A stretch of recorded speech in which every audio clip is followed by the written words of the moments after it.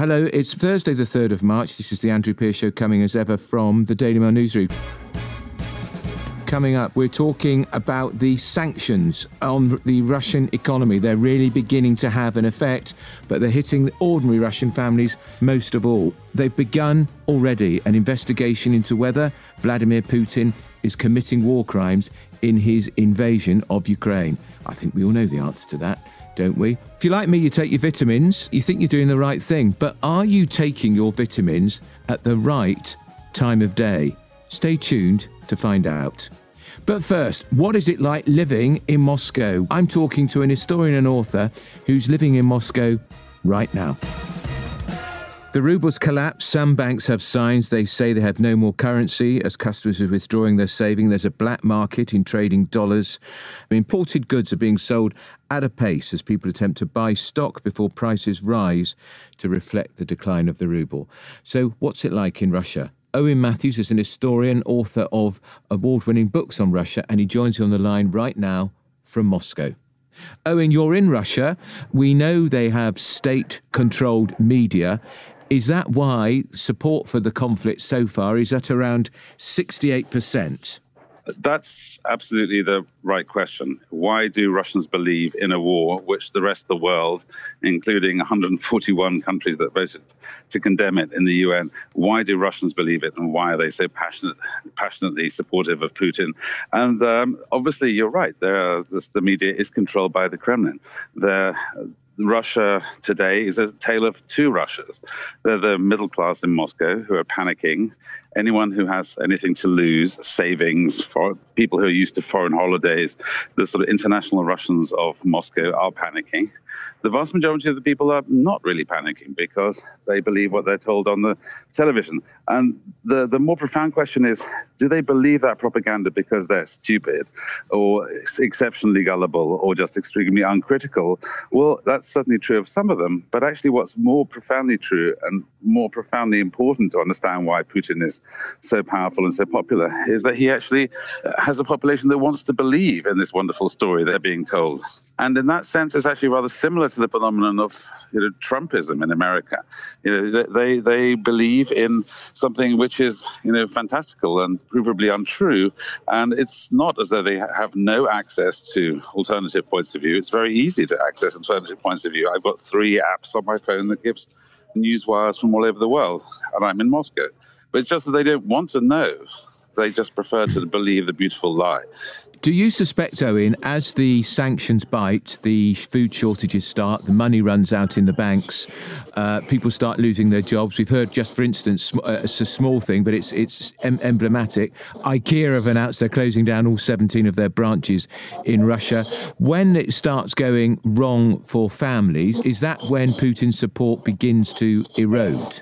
The question is, how much pain can Russians take? Yes. And history, even very recent history, tells us a hell of a lot.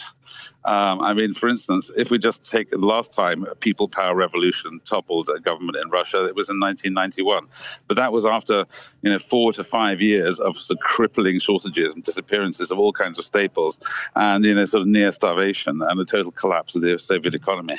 So obviously modern Russians are different. They maybe have different tolerances for that kind of economic disruption. But they've been through this roller coaster so many times. There was an economic collapse of the ruble in 1998. There was another one in 2008. And there's another one in 2014. The ruble lost half of its currency. People are basically used to economic shocks and disasters. They've been through the drill a lot of times. And frankly, Putin's actually been sort of rather fiendishly clever because in the aftermath of 2014, Russia banned the import of all foodstuffs from the EU. Since 2014, Russia has been entirely agriculturally self-sufficient. They import no food at all from Europe. So the prices of basic foodstuffs are completely insulated from the collapse of the ruble. They import no food from Europe. So there are much more fundamental problems which are going to screw the economy horribly. So things like buying computer chips and the payments for any kind of technology. Those sort of things that are fundamentally important to the development of Russia are now completely cut off. But people are still going to be able to buy cheap meat, cheap potatoes. And, for the vast majority of Russians, that's all they really care about. Yeah, it's interesting. And what about, Owen, the new law imposed by the Kremlin, which requires all young men aged between 18 and 27 to register for the drafts? Now, you'll get some, I guess, parents will be proud of their son or daughter, perhaps, if they die for their country. Others may be not so keen to be fighting in a war in a neighbouring country, a country which a lot of them have affection for. There's a difference between having to register for the draft and being drafted. So he's not calling up everyone from 18 to 27. He's forcing them to register. And that is basically a message. He has plenty of men on the front lines. It's not that he's running out of men. In fact, it seems that he's actually engaged less than 1/3 of the troops that he has available on the borders, and those are people who are already on the payroll. He's not running out of bodies to throw into the war, into the meat grinder. It's not about that. It's about sending a message to young people and to their parents, like, we, the state, are in charge, and we can call on your life and liberty. And it's all about intimidation, and it's another way of intimidating young men from showing up to protest, because if they haven't registered for the draft, then they get into more trouble than they would be for just going to the protest. It's just like another mechanism of control that's being added. It's just another screw being tightened. And Moscow today is full of rumors that the Duma, the parliament, and the upper house of parliament are going to impose a whole raft of very draconian new restrictions, up to and possibly including martial law. I don't think it'll go quite as far as martial law, but certainly Russia is going to take a turn even more drastically into totalitarianism. I mean, we're really going back to the future. It's going back to pure Soviet-style repression. And can I ask you, Owen, control? Just finally on this, Owen, what is it like for you and other people living in Moscow at a time of rising international tension? Is it becoming uncomfortable for you to be living there or not? No. In fact, I'm the object of envy, which is again a sort of thrown back to the Soviet period. Is people, are envious of people of foreigners. That you have a foreign passport. You're more or less still, in fact, immune. If the police arrest you, it's a giant pain for them to process you. They have to call the consul. Your foreign passport is sort of like a sort of magic invincibility cloak, which ordinary Russians, and particularly ordinary Russian journalists, who have been amazingly brave, those journalists who are still working, and amazingly brave, those Russians that still sort of risk arrest and summary imprisonment, essentially, without any kind of hearing, by going to protest. They're extremely vulnerable. For foreigners, not so much. We're still, thank God, a somewhat privileged caste. In fact, there's a whole bubble of Moscow intelligentsia, sort of middle-class people, hipsterish people. Moscow is an amazingly cool, sophisticated, very European city, inhabited by, cool hipsters, indistinguishable visually, from many other kind of young Europeans. That bubble is extremely horrified by the war and very sympathetic towards the West. But it's a very small bubble. It's a tiny minority. Fascinating. Well, Owen, great to talk to you. Stay safe, won't you? And we'll look forward to your next dispatch from Moscow. That's Owen Matthews. Thank you very much. Historian and author. Thanks for joining us. Investigators from the International Criminal Court in The Hague have begun an investigation to collect evidence of atrocities, war crimes in Ukraine committed by Vladimir Putin and his troops. At least 2,000 Ukrainian civilians have been killed. Many more have been injured. Explosions are continuing throughout the day and night in major cities and towns across the country. Joining me now is Wayne Jordash QC. He's a leading humanitarian lawyer who works with the International Criminal Court, and he's currently based in Ukraine. Wayne, if I can use your first name, it seems to me it should be one of the quickest investigations the International Criminal Court would need to conduct, because it's pretty obvious to most people that war crimes are going on by the hour every day. Russia is certainly conducting a masterclass in how to commit war crimes. There's no doubt about that. And not just war crimes, I suggest, also crimes against humanity. We have everything in this package, from willful killing to attacking civilians left, right and centre, attacking civilian objects such as museums and educational and health facilities. It's really deliberate and it's really intentional. Now, Whether it will be easy to investigate is another matter, in the sense that it's an ongoing conflict. And so investigating war crimes in these circumstances is difficult. But in terms of the evidence, it is there, and it just needs to be collected. And we know what he's doing, Wayne, because we've seen this tactic of his before. So the conventional attack appeared to get bogged down. We know the convoy, which is heading for Kiev, the capital, is not making the progress he expected. So he's resorting to the old siege tactics of bombardment with missiles and everything he can throw at towns and cities, which is exactly what he did in Grozny, in Chechnya, in 2009, 2010, killing literally thousands of people in the process. This is the Kremlin playbook. They started off this invasion under the illusion that they would be welcomed as liberators. I mean, anybody who has just a slight bit of information of Ukraine would have known that that was never going to happen. And quite quickly, they realized they had to resort to their old playbook. And that's what's happening. And unfortunately, I think it's going to get worse, because the Ukrainian resistance and the Ukrainian army is not going to stop. How do you define a war crime, Wayne? We know that he's been using cluster bombs, which are illegal. But how would you define a war crime? Simply put, it's a serious breach of international law committed against civilians or prisoners of war during armed conflict. And it occurs when intentionally directing attacks at civilians, or when the armies use excessive force or cause unnecessary suffering in relation to the military advantage obtained. So what you have here is deliberate attacks on civilian targets, and you also have attacks on military targets which don't in any way take into account the need for precaution and the need to protect civilians. So it's a whole range of ways in which war crimes can be committed. Do you think Vladimir Putin gives a hoot as to whether he's found guilty of war crimes or not? I think he's been, unfortunately, given a sense of impunity over the last decades. I think he feels that he can get away with anything. He feels as though this is his moment to make history, and as such, he doesn't care what the cost is. What he cares about is subduing Ukraine, bringing it into Russia's orbit, and becoming some kind of historical figure for his nation. Sadly, that doesn't bode well for civilians or Ukraine as a whole.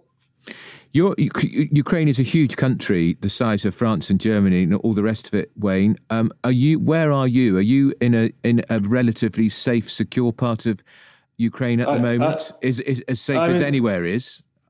I'm in a relatively safe place. I'm near the border. I left Kiev 3 days ago as the war really began, because the work I'm trying to do, I can do from here. So I moved to safety. And my wife is Ukrainian, and she's a political activist. She used to be an MP.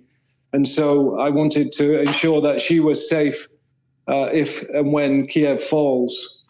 You work with the International Criminal Court. How important, in your view, is it, Wayne, that it can get on with its investigation about Putin, not least because there were still, 5 countries that voted against that UN resolution the other day, albeit 2 of them were Russia and Belarus. How important is it that the court can do its work and come to a pretty speedy conclusion? I think it's really important because, number one, that is the international mechanism for trying these cases. Number 2, there has to be some kind of accountability in the long term. And 3, there has to be some, even if it's only a mild deterrent, to try to persuade the Kremlin to behave better before it destroys the whole of Ukraine.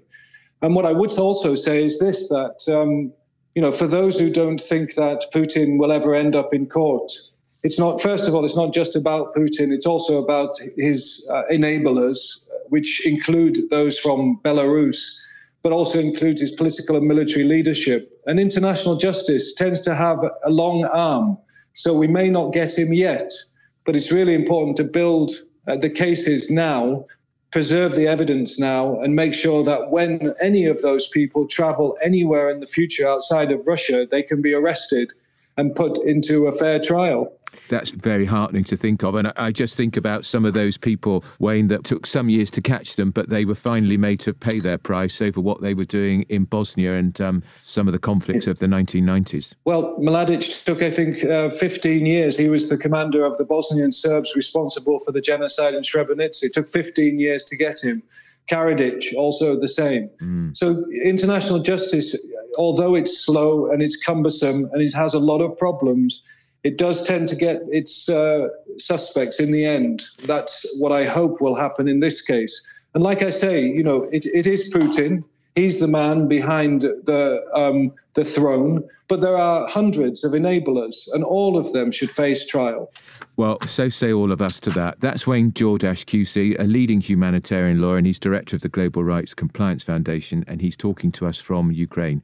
Wayne, as we've said to other people, we're talking to Ukraine. Stay safe, please. Thank you very much, Andrew. The unprecedented package of economic sanctions are now beginning to have a real effect on the Russian economy. Denied access to the SWIFT global banking system, Russian transactions worth hundreds of billions of pounds have been blocked.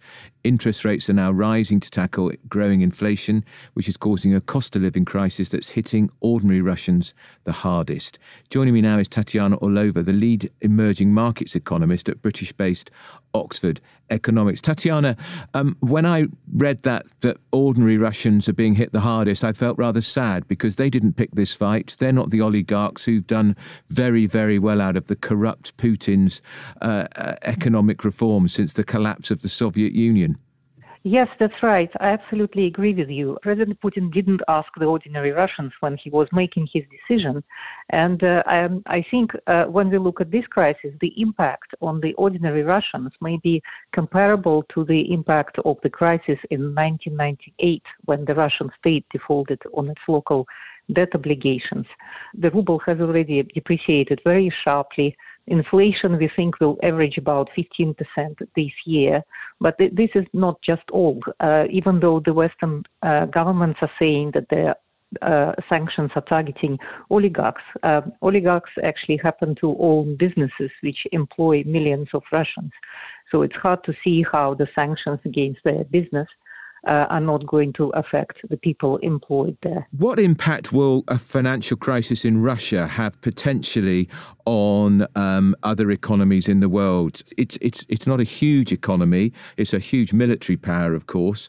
Will it have a big knock-on effect or not? Well, me and my colleagues, we are modeling these impacts, and we can see some moderate impact on the GDP of Eurozone, for example. Of course, the countries which are going to suffer the most are Russia's closest neighbors, which also have the closest economic ties with Russia.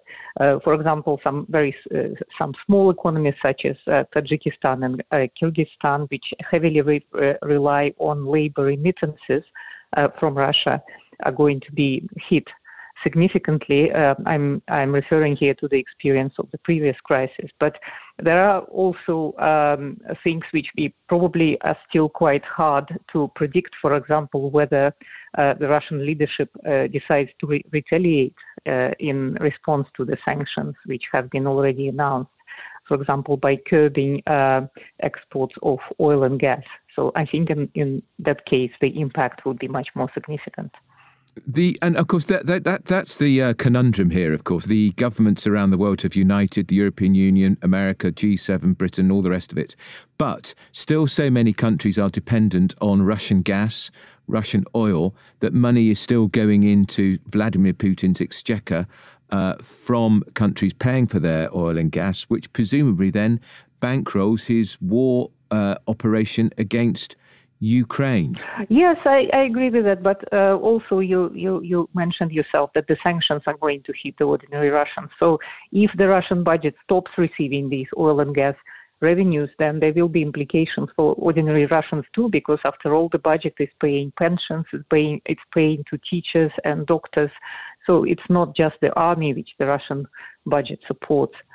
Can I ask you just finally on this, Tatiana? The package of measures are draconian. I'm not just talking about the measures against the individual oligarchs, but against the Russian economy.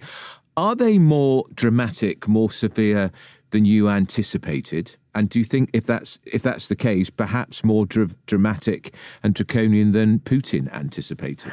Well, the measures are certainly more draconian than I had anticipated. I mean, the banning Russian banks from SWIFT has been mooted for some time. So even though people considered it a dramatic option, but still there was some degree of preparedness for this. But the banning Russian central bank from transacting with foreign banks and freezing its assets is truly a nuclear option. And I'm not quite sure that this is what the leadership expected. There have been some preparation. Of course, the Russian central bank have been decreasing the share of US dollars in its assets in the last few years. But I think perhaps they didn't expect that there would be difficulties in accessing FX reserves denominated in euros as well. So there have been no shift from euro-denominated assets. So I think they were not fully prepared to this. If I could just squeeze in one more question. We know China has established its own version of the SWIFT system. Is there a fear, perhaps that's more of a political question and a question for you economically, but could Russia technically join the Chinese SWIFT system? I think it could, or Russia has also developed its own messaging system. So perhaps the two countries could merge them, or perhaps they would invite companies from elsewhere in the world to join these systems if they want, for example, to continue buying Russian oil and gas. So I guess we are facing a lot of different scenarios here, but I think what is clear that perhaps in the future there will be a shift away from SWIFT, as other countries which also have geopolitical ambitions may be actually kind of thinking that it's not 100% guaranteed that in the future they will be able to use SWIFT and could also come under a shock. So in a way, I think it will provoke some shifts in terms of systems that the banking sector globally uses. Really interesting. That's Tatiana Orlova, the lead emerging markets economist at British-based Oxford Economics. Thanks for joining us. Time for our regular city update now with Ruth Sunderland, Group Business Editor at the Daily Mail and Mail on Sunday. Well, Ruth, you were only arguing the other day, why are so many of these major Russian companies still listed on the stock exchange? Well, they were obviously listening, or somebody was listening, because there is news. Well, there is news. So I was thinking maybe the Kremlin's got a line into our leader conference, or perhaps it's the London Stock Exchange who's got a listening device. I don't know, but we did actually. We've argued in the newspaper that it is very contradictory that the London Stock Exchange has allowed around 30 big companies with very strong links to Russia to continue to be listed and have their shares traded in the city, despite what's going on in Ukraine. And we called for them to be kicked off the stock exchange altogether. That's not quite happened. They've been suspended. Trading's been suspended in 27 of these companies. These include Gazprom, which is a gigantic oil and gas company, as the name suggests. They were until recently quite thick as thieves with Royal Dutch Shell. Big bank called Sberbank, which is one of Russia's largest, and a number of others. EN Plus, you might remember Oleg Deripaska. I think Lord Mandelson was on his yacht, wasn't he? Yes, he was. Rosneft. And George Osborne was on it too. George Osborne was on the yacht too. Rosneft, which until recently BT had a 20% stake in Rosneft. That's the Russian oil and gas producer, one of the biggest. It's absolutely an arm of the Kremlin. So fuel from Rosneft is literally powering the Russian tanks that are rolling through Ukraine as we speak. So, great news that they've been suspended. I'd actually like to see the London Stock Exchange go a bit further. And, suspension's not enough, I don't think. My view would definitely be that these companies shouldn't be listed or traded on the London Stock Exchange at all. It's allowing oligarchs who are close to Putin to raise money to pay themselves huge dividends. And we are all, our pension money and ISA money, whether we know it or not, or whether we like it or not, has been going into some of these companies. And, I'm not happy with that at all as a saver and small investor. No. And I've already, Ruth, done my two small things to support the effort. I'm no longer buying vodka, and I'm cancelling my holiday. I was going to be going to St. Petersburg this summer. Well, I'm not now, that's for sure. Well, you know what? I mean, that is a big sacrifice, because St. Petersburg is the most beautiful place. And, it's a tragedy that Russia, which is a country that has such amazing art and literature and heritage and some fantastic people, that this is being done by Putin, a madman, in their name, when I believe many of them would not support it for a second, would they? I agree. Well, Ruth, they've been suspended. They've heeded your words. It'll just be a matter of days now before they heed your words again and they're booted off altogether. I certainly hope so. All right. That's Ruth Sunderland, who is our group business editor at the Daily Mail and Mail on Sunday. Thanks for joining us. So are you taking your vitamins at the wrong time of day? British people spend around £442 million every year on vitamins and mineral supplements, and that's almost half the population. But taking vitamins in the wrong way can actually undo their potential for good. Here to tell us how and when to take our supplements is Dr. Lindsay Cass, who's Principal Lecturer in Exercise Physiology and Performance Nutrition at the University of Hertfordshire. She joins me now. Lindsay, I can call you Lindsay. I didn't know there was a good or a bad or an indifferent time to take them. Reveal all. Okay, well, I think it's not quite as simple as just saying a good or bad time to take them. And I think we have to look back to diet a little bit first, which is definitely the best way to get our vitamins and minerals in. Yeah. We eat those foods as mixed meals, and we don't think about, whether we're having certain types of food with other things that will stop us getting our vitamins and minerals. And for thousands of years, we've survived like that and been, healthy with the foods that we eat. So I think that there's a couple of things which obviously I'll go over now and explain to you that we know does affect the uptake. But in general, I think it would be good for people not to overstress about when they take supplements and to look at their overall diet to see that they're getting enough nutrients from that. For example, one of the ones that everyone always worries about is calcium and iron, for example. So iron, it has been shown that the uptake and the absorption of that can be harmed if it's had with a calcium-based food such as milk. So you would recommend someone that maybe has slightly low iron levels to have their either a food or their supplement that contains iron with a vitamin C based foods such as orange juice or any type of citrus fruits. Because if they take that with a glass of milk, for example, it will reduce the amount of absorption into the body through the gut. I see, yeah. And low iron, of course, that's a pretty common nutrition deficiency, isn't it? It is a common nutrition deficiency.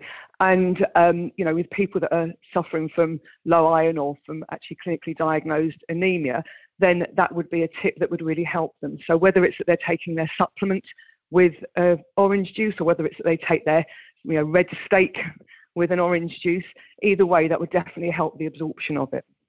And so the flip side of that is the dairy products. If you want to get your calcium from your dairy products, you'd be better off to not mix them with iron-based foods. I get you. And what about the general rule about taking pills with a milk-based drink? Does that negatively impact the vitamins if you do take it with a milk-based drink? Think about milk-based drinks and having them with a multivitamin.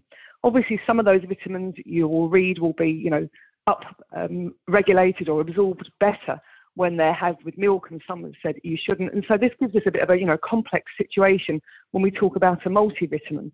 But I think the thing that people need to bear in mind is that it doesn't stop the complete absorption of those vitamins and minerals. It may not give you the optimum, but if you're taking it as a supplement on top of your diet, you will still be increasing the amount that you take in. And I think, again, that's quite important for people to remember, because we don't want to be living a lifestyle where we're obsessing about taking certain vitamins and minerals at certain times of the day and with, certain foods throughout the day. I don't think we can live like that. So I think that apart from maybe the iron, which is so easy to have it with a glass of orange juice rather than with a glass of milk, I think if you're taking a multivitamin, I wouldn't over worry when I take it. And if I wanted to take it with a glass of milk, that's fine. It won't completely stop the absorption, but there may be certain vitamins or minerals in it that aren't as absorbed as they would be. But you'll still get absorption from them. It doesn't block it completely.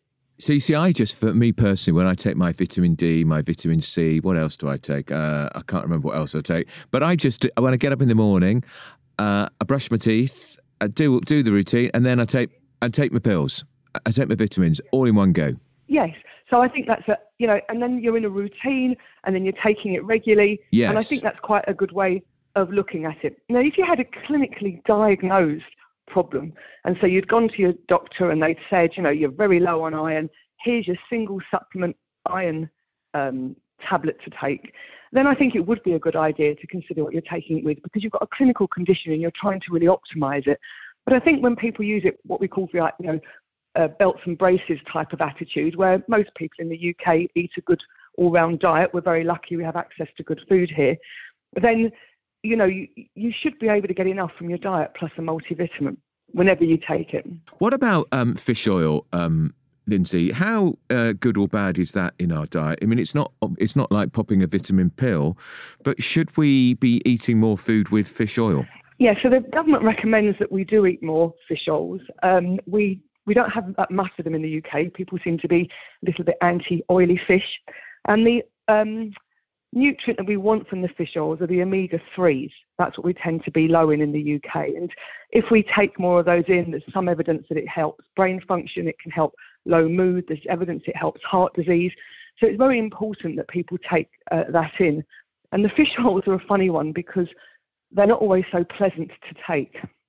If anyone has taken them, sometimes you have fishy burps for a couple of hours afterwards, which isn't always the most attractive feature of it. So, you're better off to take those really with a meal. And they recommend that you take the fish oils with what we call just fat, because obviously they're an oil and they need to be absorbed through a pathway that allows for fat absorption. So with fish oils, if you were to take those with a fatty sort of food, then that would be a positive thing. Right. And just finally, a lot of people say as long as you're taking your vitamin C, Lindsay, that's the most important thing. Is that an old wives' tale, if I'm allowed to use a phrase like that? I'm not sure if I am anymore, but you know what I mean. My personal opinion, and I don't represent anybody, it's only my opinion, as I think it is a bit of an old wives' tale, again, if you're having a normal diet, because you need such a small amount of vitamin C, really. You'd get it in a glass of orange juice, you'd get it in a tangerine. You can get it from so many sources that actually, you should just be able to get it from that. But I understand, again, people read some of the research out there and they say take these massive high doses, 1,000 units a day, and so they want to take it as a supplement. But the evidence that it actually stops you getting colds and things is quite weak, actually. As a nutritionist, obviously, I like to get people's diets to be really healthy. But interestingly, the government has now changed its tune slightly, because at one time they were thinking of stopping people buying individual vitamins because they didn't, and I get this, they didn't like the idea of people saying, I think I'm short on vitamin C or zinc or magnesium or whatever, and I'm going to just buy that because it can put them out of kilter. But now so many people are short of vitamin D in the UK that they actually advocate it as a supplement, which is an interesting change in the government guidelines. Very interesting. Well, that's good, because I take my vitamin D every day. Yeah, well done. So well done, you. I'm not doing too badly. Well, that's really fascinating, actually. Thank you for that. That's Dr. Lindsay Cash. She's Principal Lecturer in Exercise Physiology and Performance Nutrition at the University of Hertfordshire. Really interesting. Thanks for joining us. That's all we've got time for today. For the latest from the Daily Mail, download the Mail Plus app. Every weekday at 5 p.m, you can listen to me all over again. I am Andrew Pearce. This is The Andrew Pearce Show. I'm going to be back with you tomorrow. Have yourselves a great evening and good night.